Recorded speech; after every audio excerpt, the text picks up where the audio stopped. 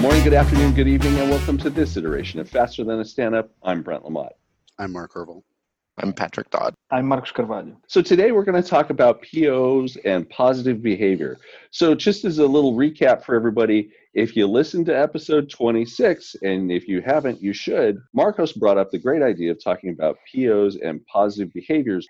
Marcos, what do you want to talk about when it comes to POs and positive behavior? There's been many articles, many people talking about bad behaviors of product owners, and what are the characteristics of a PO that is not good enough. So maybe I was thinking that we could talk about the positive behaviors, our experiences, our stories of good POs that we've worked with and that we like to share. Right on. So I will say that we were kind of joking that we didn't have 15 minutes worth of content for that, but that's so not true. It's just easy to joke about it that way. So Mark, give me an example of a PO and positive behavior.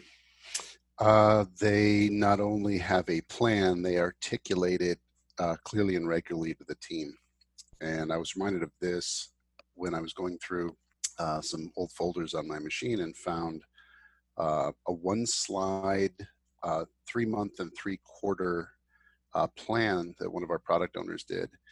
And you could look at it in one shot and say, this is what we've completed recently and shipped. This is what's lagging. This is what's ahead. Longer term, here's what we've got. Capacity, all of this on one page. We would use it in sprint planning to define why the themes made sense. We would use it with quarterly or monthly stakeholder meetings to update them on where we were. We'd use it for a whole bunch of other things. And like I said, it was a single slide. You look at it and you say, I don't like that, or congratulations, we're done. And I've used something similar in the past, and it's always nice when you have the what we've done, because for product owners, sometimes they're trying to think about when they're recapping their quarter, what have we done? Where were our successes?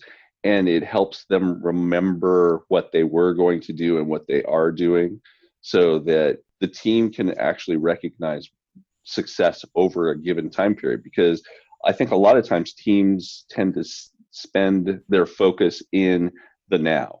It's like, here's what we're trying to get done over these X weeks. And if you have a little reminder that says, hey, this is what you did, this is what you're going to do, I'm so glad that you're focused on the now, because this is us actually trying to deliver work. Keep doing that. I'd also say coordination between multiple teams if they have dependencies. Like we had 3 teams that were interlinked.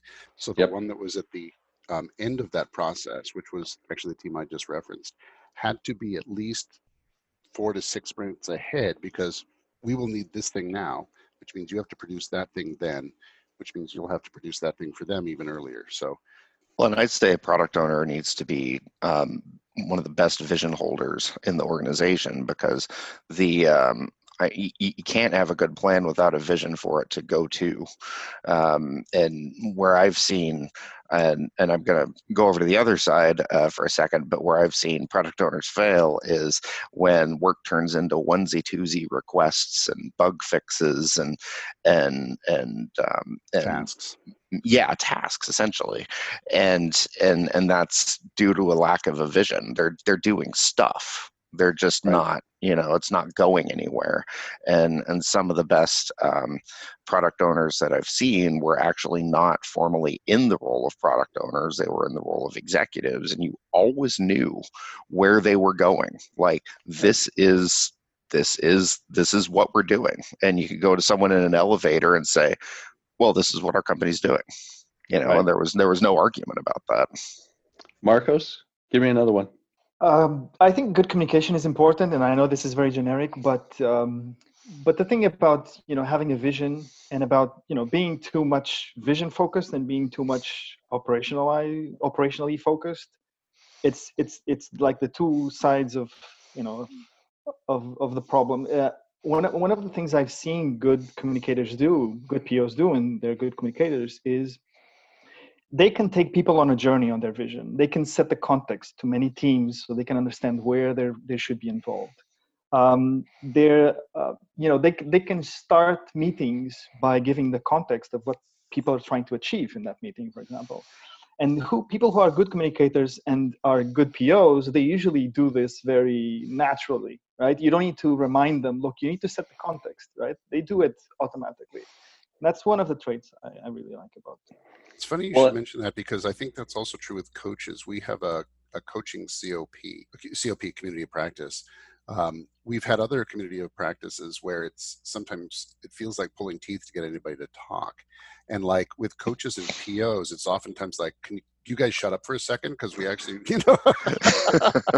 like they tend to be fairly vocal and pretty direct. And it comes out as a natural consequence of getting a bunch of them together and they're actually willing to talk. So, well, it's really funny when you say that, though, because I think it's a challenge for introverts, right? And one of the things that we're going to talk about in a future episode is the challenges as a coach or as a scrum master in working with extroverts and introverts, because sometimes you have to dial in the extroverts because they'll steal the meeting. And you that thing.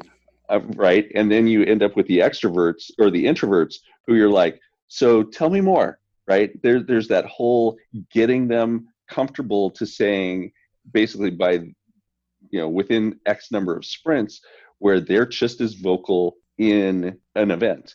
And then, of course, you need to give them their alone time afterwards because they're decompressing from that, oh my God, I've been talking so much. Yeah, I think product owners too, this is going to sound weird, but product owners own something. They defend their product. And that, I think, is a difference between terms that we hear interchangeably: product owners and product managers.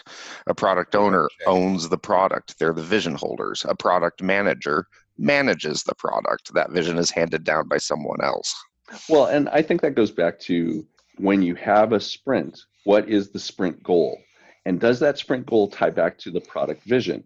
So it's incumbent on everybody on the team, not just the product owner, not just the scrum master, not just the coach, not just the facilitator, but every single person on that team should know what is the sprint goal, how does that tie back to the vision? And if they don't tie back to that, it's incumbent on everybody involved to say, hey, wait a minute, what does this have to do with what we're trying to get done? When we were talking about this before we started the recording, it was, the greatest project movie ever, which is Apollo 13. What's your goal?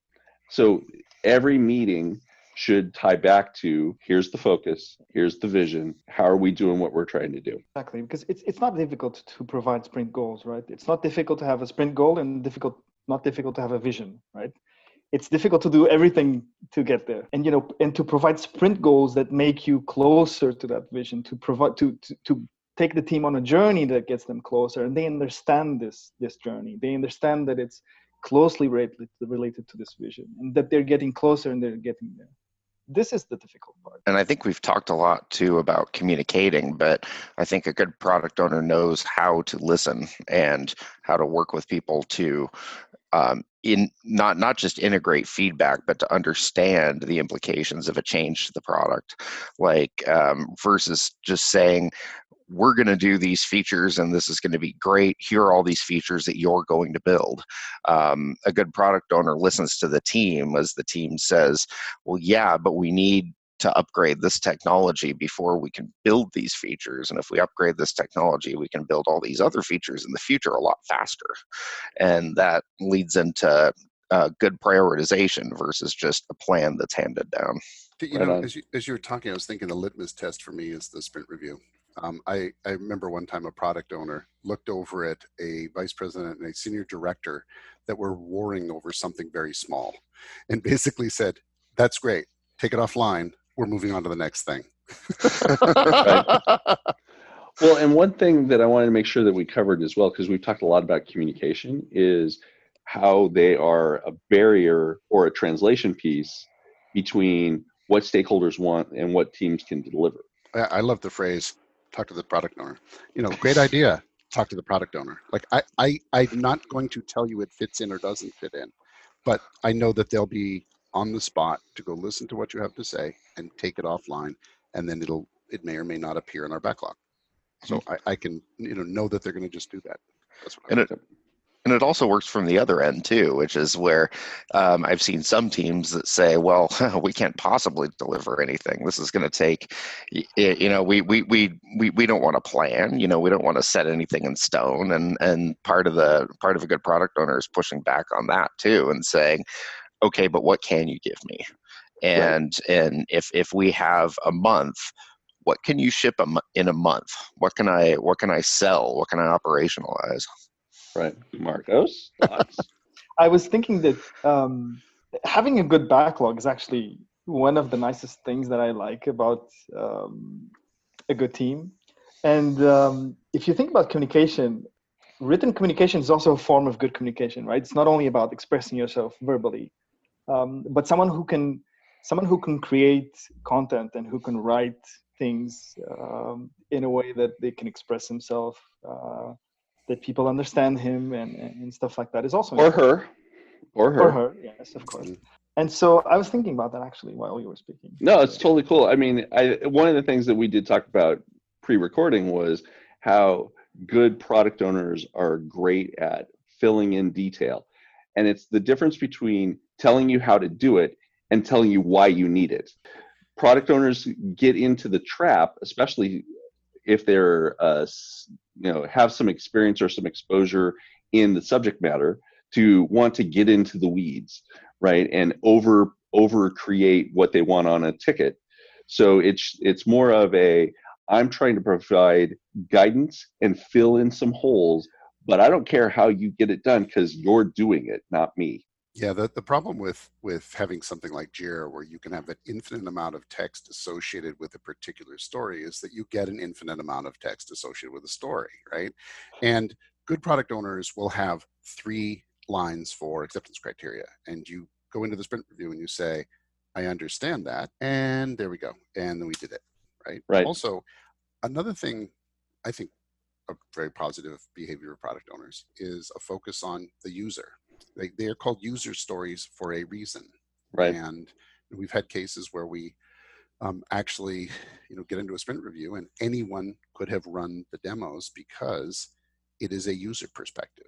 I went in, I did this thing, I ordered this thing, and there it went, right? And we could define, yes, based on the acceptance criteria, we met that need.